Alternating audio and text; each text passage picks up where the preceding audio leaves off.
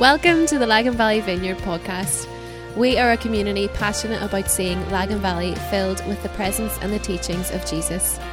If you would like to connect with us or if we can help you in any way, please visit our website, laganvalleyvineyard.com. Good afternoon.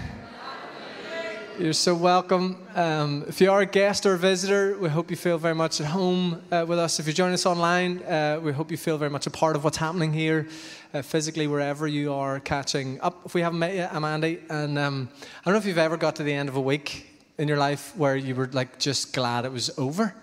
That was kind of yesterday for us. All five of us were sick this week, and first time ever, like where it was like 5 different things. I don't know if that's ever happened to you. It's never happened to us before. Usually, like somebody gets something and then like generously gives it to everybody else. Whereas, like between sort of Monday and Friday, life got a bit hectic for us. So I'm feeling a little bit fragile this morning or this afternoon. That's why I'm sitting down. But we want to continue our Habits of the Home, our Great Fast series today. And I've been saying this every week, but it's really, really important because at this time of year, when we have people up at the house or you're out for dinner or whatever, and you're like, do you want a glass of wine? They're like, no, I'm fasting alcohol for Lent. And I'm like, okay, cool. How's that going? And they're like, what do you mean? How's that going? Like, I can't wait for St. Patrick's Day is usually the headline. Some of you will know Tommy Tiernan, the comedian, who said God must be Irish because he put St. Patrick's Day in the middle of Lent. It's the only way we can survive. But anyway, but you know, it's funny because like quite often the whole idea of Lent just gets wrapped up in this idea of you just fast something just to, I don't know, prove to yourself that you can or something like that, which completely misses the point. Like we fast so that we can feast or focus. The point of fasting is so that we deny ourselves of something usually a little bit trivial or meaningless, chocolate or wine or something like that, so that we can feast or focus on something much more significant, hopefully for us in this community, the presence of Jesus in our lives. And super, super important as we fast that we think about and prioritize the things that we're actually focusing or feasting on. This week in our Habits of the Home devotional, we are looking at this idea of fasting from acting out of anger and feasting on patience. I don't know how that makes you feel, but I'm a bit like, really? This is where we're going this week.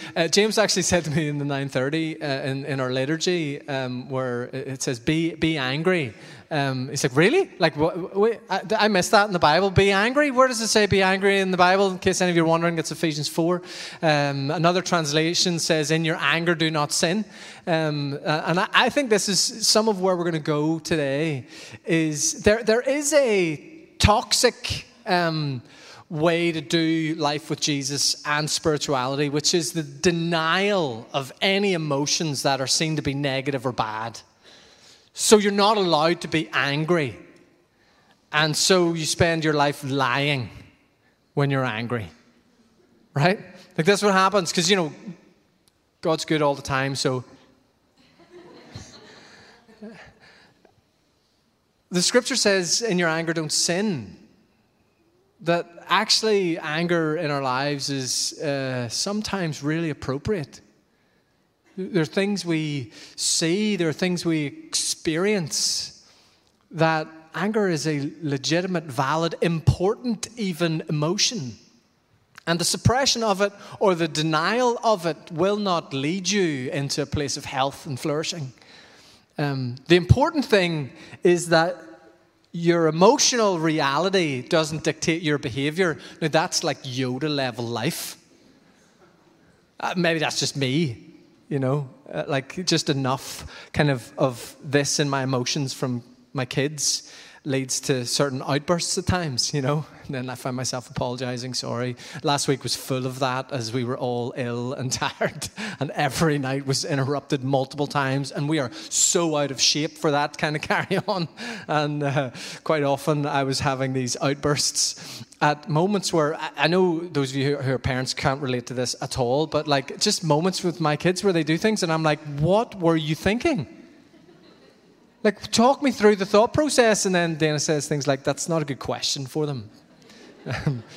Because they don't know any answers. We fast from acting out of anger, where we pay attention to what's going on in our emotions, and then we prioritize living into a different way. Now, I don't know if you've ever tried that. It's really hard. Like, really hard. And depending upon your kind of energy levels and what else has been going on in your day, sometimes you have those moments when you're like, this is class. Like, I can feel myself with a certain emotion, and now I'm actually choosing to walk this way. I'm like, flip, how did that happen? And then other days, the complete opposite. Because really the point for us is to think through how we're formed.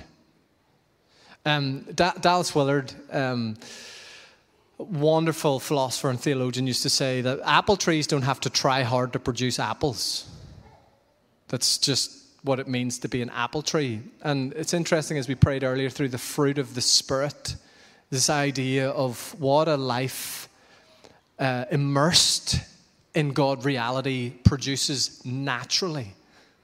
Not through an effort and a conjuring, but what just grows naturally in our lives. And the more saturated our lives are in the presence of Jesus, the more we practice the way of Jesus, the more our lives bear the fruit of Jesus. That it's not this kind of, I just have to be more patient.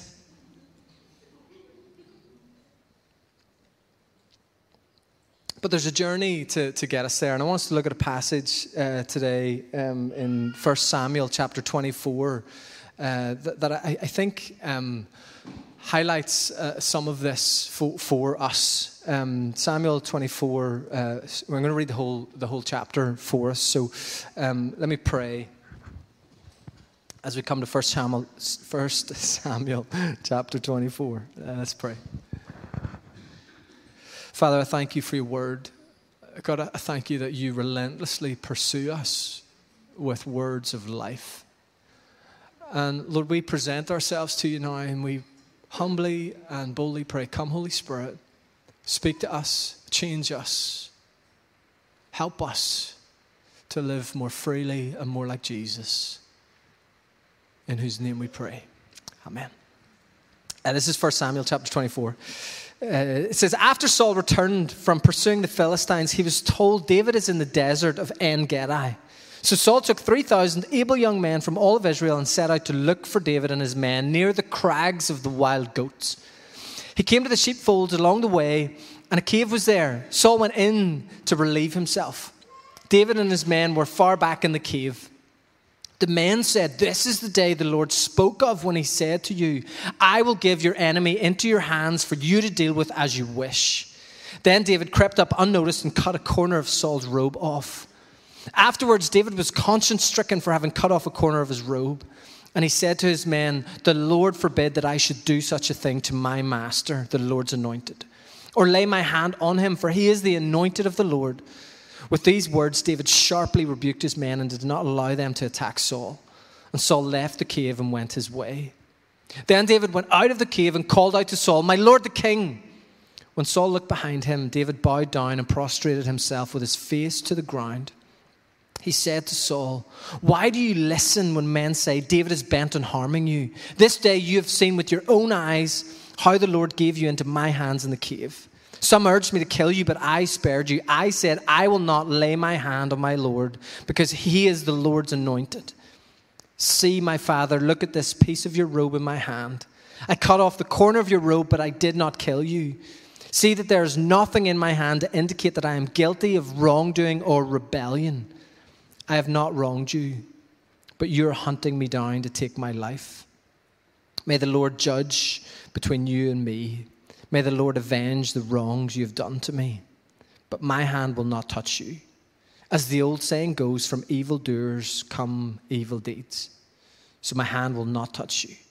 Against whom has the king of Israel come out? Who are you pursuing? A dead dog, a flea? May the Lord be our judge and decide between us. May he consider my cause and uphold it. May he vindicate me by delivering me from your hand. When David finished saying this, Saul asked, is that your voice, David, my son? And he wept aloud. You are more righteous than I, he said. You treated me well, but I have treated you badly. You have just now told me about the good you did to me. The Lord gave me into your hands, but you did not kill me. When a man finds his enemy, does he let him go away unharmed? May the Lord reward you well for the way you treated me today. I know that you will surely be king and that the kingdom of Israel will be established in your hands. Now swear to me by the Lord that you will not kill off my descendants or wipe out my name from my father's family." So David gave his oath to Saul. Then Saul returned home, but David and his men went up to the stronghold. It's a bit of a mad passage. There's loads going on, but I want us to kind of look at this through the lens of kind of the emotional landscape of David, and then we'll land in Psalm 103. One of the things that's interesting about these stories is we can often come to these stories with sort of Sunday school lenses of like, what's the big picture kind of God truth in it all, and what are we supposed to just do with our lives, and on we go. And often we actually miss some of the context of what's going on in the atmosphere, the hearts and minds of the people in the story.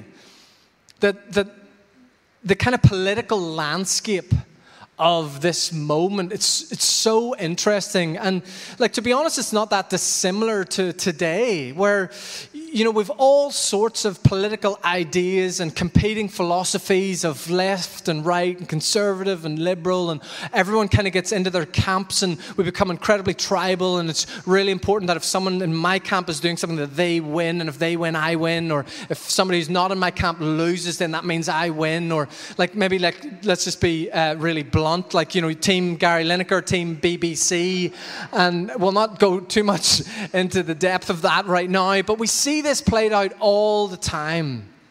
Who has power? How do I get power? And how do I then advance my vision of what the world and life should look like? And what's super interesting for this, in this context, is David. Some of you will know the kind of life story of David. And Saul is the king. He's the guy who's in power, right? He's got the army, he's got the money, he's got the palace, he's got it all. And David in this moment is quite the opposite. He's kind of hiding, running for his life in a cave. Now, for those of you who know the life story of David, you will know that years previous, there's a holy man called Samuel, a prophet, who came to David's house and anointed him as the future king. One of the things that happens to me a lot in pastoral ministry is helping people process their lives whenever they thought God was going to do something and it didn't happen. I don't know if you've ever had a moment in your life when your faith was just on fire. And God just seemed everywhere. And you had this really convinced sense that God wanted to do something with you in your life. And so you kind of reorder everything and you prioritize that thing and you go after it with everything you've got. And things then don't work out. And what do? How do you feel? And quite often, when I'm in conversations with people that have been in that kind of place, there is this kind of anger in their hearts, souls even, that comes from a sense of disappointment. I was convinced God was going to do something, and then I actually made some huge choices and some sacrifices and moved towards that. And then everything sort of fell apart, and now I don't know what to do. I haven't turned into an atheist overnight, but I just don't know what God is for. Because I thought he said all that stuff, and then none of it happened. So what do I do now? David is a brilliant person to go to think through that stuff. So Saul basically disqualifies himself as the person who can lead God's people into their destiny. And his disqualification really comes through the absence of trust. He finds it hard to really trust God. That when the pressure comes on, Saul's instinct is to actually just take things into his own hands and make what he thinks should happen. That's the ultimate thing that disqualifies Saul in his leadership of God's people. That he doesn't find it easy to trust God. And he's a couple of massive blunders in that area. And God speaks to Samuel and says, there's this guy called Jesse. And he's got some sons. And one of his sons is actually going to be the guy that leads my people into their destiny. I don't know how many of you struggle with kind of rejection issues or being left out. But Samuel shows up at Jesse's house and he says to Jesse, I need to see your sons because one of them essentially is going to be the future king. There's something about David that makes Jesse assume it couldn't possibly be him. Like imagine someone long ago coming to your parents being like, one of your kids has the most profound destiny. And they go, well, I know who it's not. Like that's the moment. That's what happens. Jesse's like, I have a lot of sons, but I know which one it's not going to be. And so he gathers all of his sons apart from David. Don't even bother going and get him. It can't possibly be him. And Jesse sees all the guys and he's like, no, it's none of these guys. I'm sure God told me it was one of your sons. Like, I'm not sure what's going on. Then Jesse's like, well, I mean, there is another one. But it couldn't possibly be him. Just imagine what it would feel like to be David walking into that room. Like the meeting's already happened. You weren't invited the first time round. I remember Dana gave birth to the twins, our twins 9 weeks early, right? Shock to us all.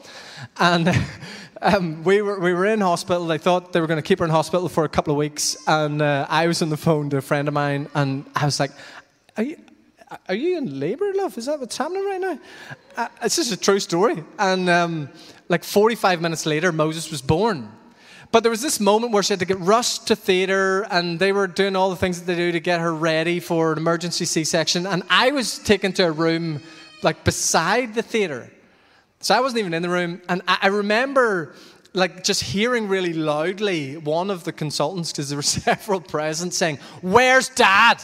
Like and everything was going on, they had completely forgotten about me. And I walked in and Moses was pretty much born instantly. Now, there was that much else going on in that moment. I didn't have the time to feel rejected. But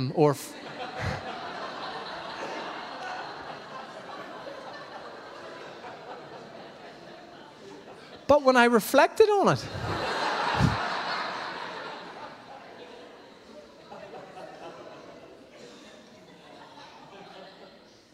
imagine being David in that moment. Where you walk in, your brothers are there, your dad's there, the prophet's there, and you're like, what's everybody doing here? And then, look, this isn't in the Bible, but I know how brothers work. I am one. It's for certain one of them was like, he said to Dad that we had to come and figure out who's going to be the next king, but we were sure it wasn't going to be you. So we didn't even bother calling you. And then, of course, Samuel says, this is the guy.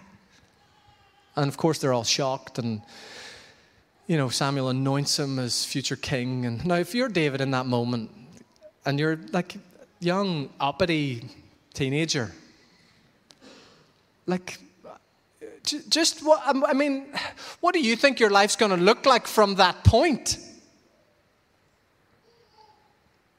I know what I would think. This is unbelievable. Like the most important person really in the land, the prophet, because like. The king had all the power, but the prophet talked to God. The prophet was the guy who came to the king to be like, what you're doing is not good. That guy has just said, you're the most important person. Like, just imagine where your head goes with what the rest of your life's going to look like. I mean, it's like your 12-year-old getting signed for Man United. You're like, I know where it's going. Like the holiday house in Spain starts to get Googled and it might be a few years before the salary gets there. But, life is set. And then David gets sent back out to the field. Like, that's the first reality check. What do you mean, Dad? Surely I'm not the shepherd anymore. Back out to the field. And then, many of you will know the story of David and Goliath, which happens after this moment. Again, David's so, like, they don't even let him go to the front line. They don't let him be in the army. They don't let him be where the action is. It's not because of some kind of, like, let's protect the king. They're just like, what use would you be? And then Jesse calls David up and he says, hey, son, would you take some cheese to your brothers in the army? That's how David ends up where Goliath is. He's there delivering cheese. And sometimes we can tell stories about David and we make him sound like the coolest, most faith-filled, Jesus-like character in the Bible. I don't really see that in David. Once he figures out what's going on, and someone's like, there's this big giant, and he keeps slagging off our God and, making fun of all of us, and everyone looks at him as terrified. We're not going to fight him. David's question, what do I get if I kill him? Go read it for yourself. 3 times David clarifies, what do I get if I kill that giant? And the answer, the king's daughter. David's like, look, lads, I'm spending my life with God in the mountains. Bears come from the sheep, I kill them. Lions come, I kill them too. God's with me. He's an immersion in the presence of God that when the giant comes, he's like, that's the easy part. What do I get when I kill him? And of course, he kills the giant and he becomes famous in the land. And the story goes on. Saul's having a hard time. Like every corrupt leader whose character is flawed, he starts to be terrified about losing his power. And so he holds it all the tighter.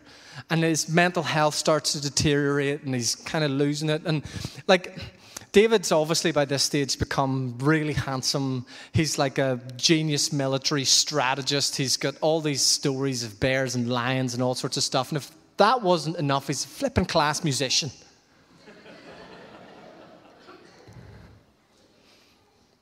And that kind of makes its way to Saul, that he's actually really good at playing the harp. And so he ends up playing music to soothe the king. Now, just again, get in David's head for a second. Samuel has anointed him king. And now he's the entertainment.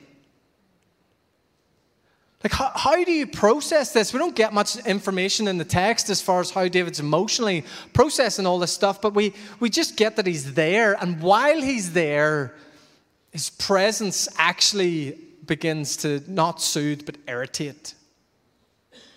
And he ends up having to dodge spears and things that are being thrown at him by the king, who's really mad because he's so handsome and so physically able and such a class harp player or whatever.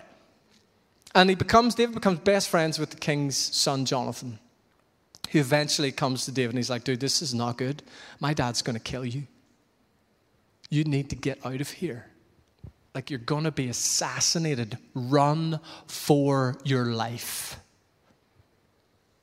Again, the prophet came, the anointing happened, he's killed the giant. Do you know, there's a good little sense of God's with me here. I think I'm on to something. And now you're going to be assassinated. How are you processing that emotionally? Where's God when the news comes that someone's trying to kill you and you need to run for your life? Which he does. And that's where we find ourselves in this story where David is hiding in a cave. He's hiding in a cave with his loyal followers, running for his life. And Saul is looking for him with 3,000 men. It's 3,000 men outside this cave. And Saul comes in to go to the toilet. And when he comes in, all of David's friends say, this is it. This is the moment that's been prophesied. God promised you that he was going to deliver your enemies into your hands. What else could this be but that? Sneak up behind him. Let one of us sneak up behind him and we'll cut his throat and then you'll be king. Here's something really interesting about the promises of God in our lives, particularly as we try to move towards them, is there will always be opportunities to take shortcuts.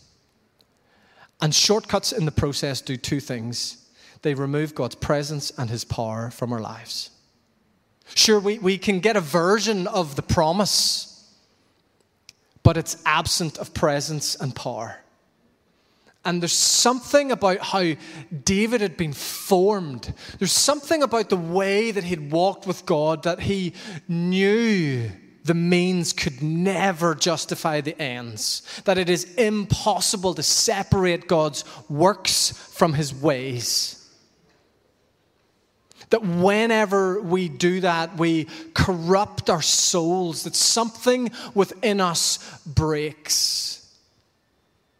The choices that you make in your life will bear fruit in your life. Sometimes it takes decades. I remember journeying with an elderly man in his late 80s, and he was in the midst of a mental breakdown and moving towards death. And one day we were talking, and he began to share with me about decisions he'd made in his business career 40, 50 years earlier. Things that weren't illegal, but they weren't right. And here he was coming towards the end of his life, completely tortured internally by those decisions. Sure, it might have taken half a century for it to appear in his soul, but those decisions had consequences. Decisions that I think today, were we to see them in our lives or the lives of somebody else, we would say something like, the homeboy's a shrewd businessman. It's not illegal. It's not quite right either. A bit ruthless. Definitely lacking integrity.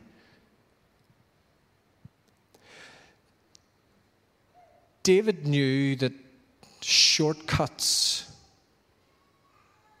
remove more from our lives than they add.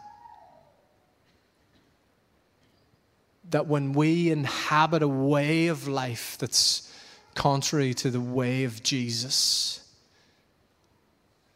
it might take a year, it might take a decade, but those seeds bear fruit too. And David said, no, lads, you've totally missed the point if you think I'm going to go murder someone, if I'm going to go make the things that God has promised over my life happen. David understood that his job was to steward his heart, and God's job was to fulfill his promises. We do the opposite all the time. God, look after my heart while I go make your promises happen. David knew that there was something else, another way. And this crazy thing happens after he cuts the corner of his cloak off. And Saul leaves the cave, and David comes out and holds it up and has his big speech. And then David, when he finishes, Saul says this, "Is that your voice, David, my son?" And he wept aloud. "You are more righteous than I." Saul is undone. Dr. Martin Luther King Jr. used to say that the moral arc of the universe is long, but it bends towards justice. That sometimes in the moment, nothing makes sense.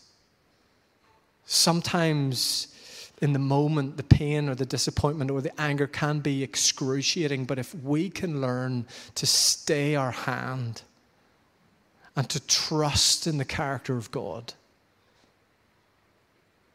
we will see his promises come alive in our lives. The fastest way to get out of a life of promise is to try to make it happen for yourself. David had learned a different way. He worshipped a different God who he trusted with everything. What I think's fascinating to me about David is he's so broken. Like, this is the same guy later in the story becomes an adulterer and a murderer. He's not this kind of incredible example of perfect decision-making all the time. Integrity is not the absence of bad choices. It's the ability to hold your hands up when you realize you've made them.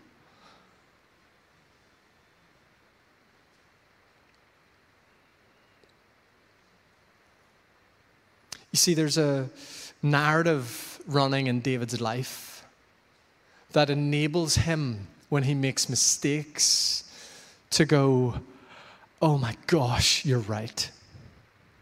I wonder, what's the narrative running in your life?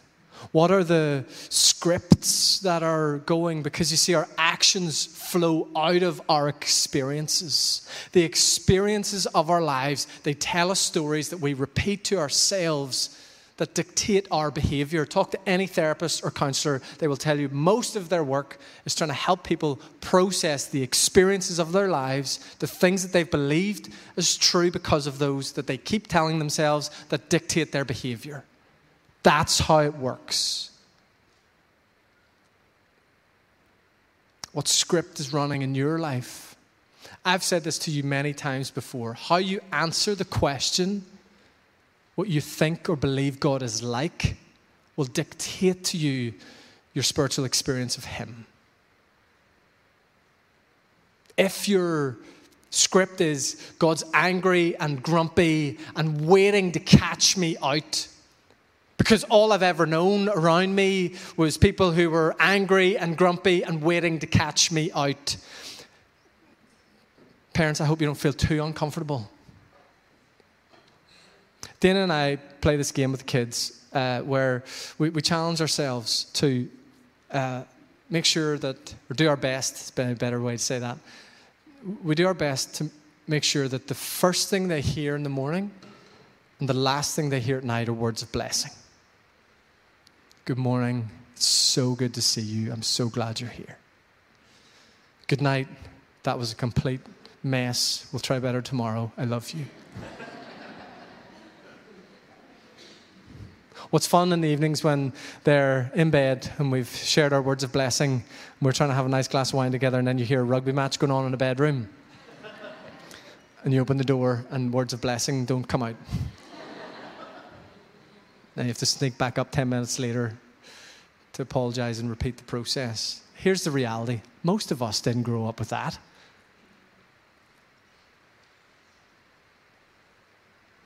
We've been formed with a script of work harder, do more, watch out, be better.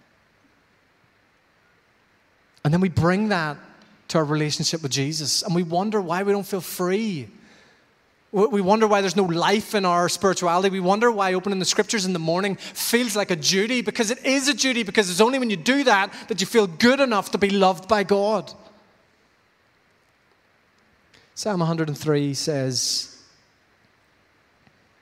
the Lord is compassionate and gracious, slow to anger, abounding in love.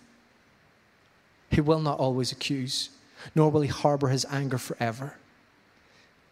He does not treat us as our sins deserve, or repay us according to our iniquities. For as high as the heavens are above the earth, so great is his love for those who fear him. As far as the east is from the west, so far as he removed our transgressions from us. That's Psalm 103, verse 7 through 12. 8 through 12. Just imagine how different your life would be if that was the soil that your soul grew out of. If that was your script. I'm convinced that was David's script. The Lord is compassionate and gracious, slow to anger, abounding in love. He will not always accuse, nor will he harbor his anger forever. This is so interesting. He will not always accuse, nor will he harbor his anger forever. It doesn't say God will never accuse you and never be angry. There are times when the most loving thing God can do for you is point out the things in your life that are toxic, that are damaging you, your family, and this community. It is entirely appropriate for him to come and go, hey, knock that off. But when we don't live in an experience of his character, we hear that like an angry dad or school teacher or someone else. The first part is so important. The Lord is compassionate and gracious. That's our experience.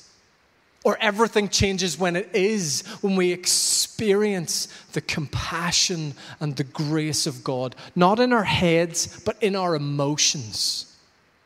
When we know it. Chris did a brilliant job a few weeks ago unpacking what the biblical term know is. Genesis says Adam knew Eve. Uncle Phil Emerson down in Emmanuel says, and therefore he knew her right and well. There is knowing equates to emotional experience in the scriptures, not intellectual assent. If I say to you, do you believe God's gracious and compassionate? Tick. The Bible says that I'm supposed to believe it. When was the last time you experienced his grace or compassion? How do you treat yourself when you make a mistake? How easy is it for you to say, I got that wrong?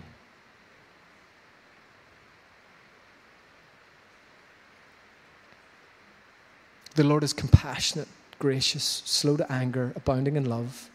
He will not always accuse, nor will he harbor his anger forever. He does not treat us as our sins deserve, or repay us according to our iniquities. For as high as the heavens are above the earth, so great is his love for those who fear him. As far as the east is from the west, so far as he removed our transgressions from us. You know how you get your transgressions removed? You give them to Jesus. You give them to Jesus. You know how you get stuck with them? You hold tight, terrified that God's angry and waiting to catch you out. And round and round and round you go. It is as we present ourselves before a compassionate and a gracious God with our brokenness, with our fears, with our questions, with our doubt, with our anger or our disappointment or our whatever. It's as we bring them to Jesus and we pray, God, meet me here. That he says, let me give you my grace and my compassion, and let me take that thing and remove it from you. Now walk a different way.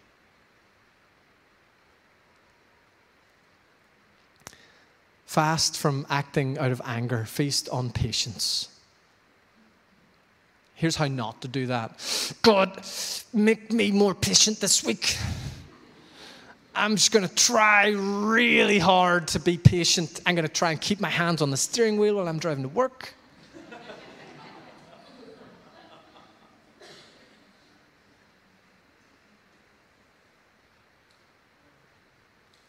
The immersion of our lives in the presence of a gracious and a compassionate God is how we get remade,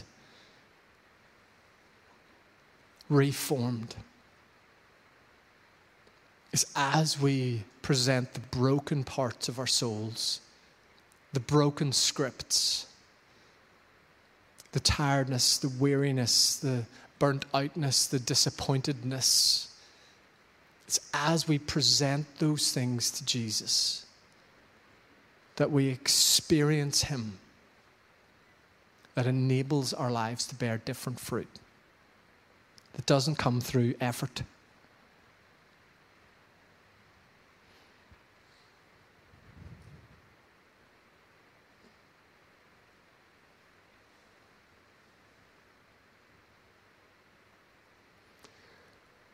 Why don't we stand if you're able?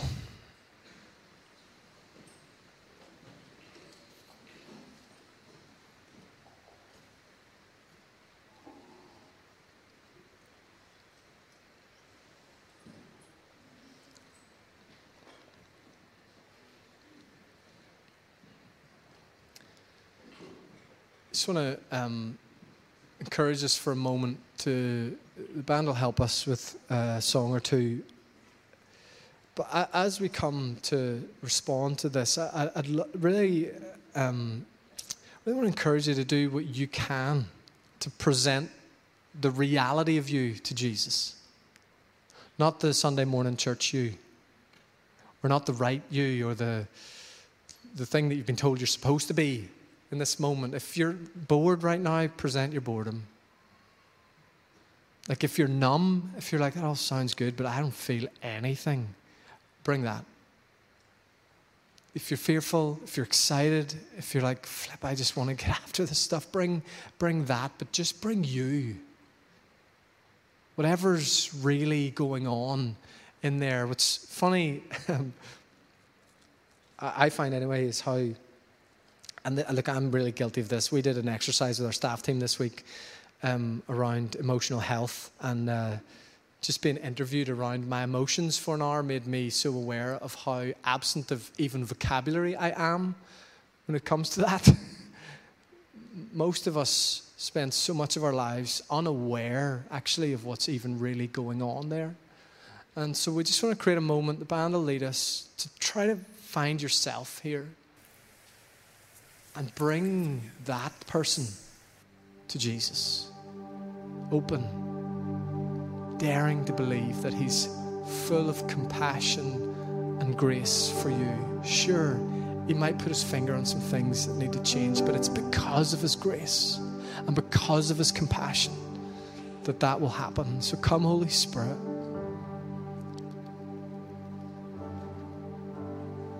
Come now, open us to ourselves and to you.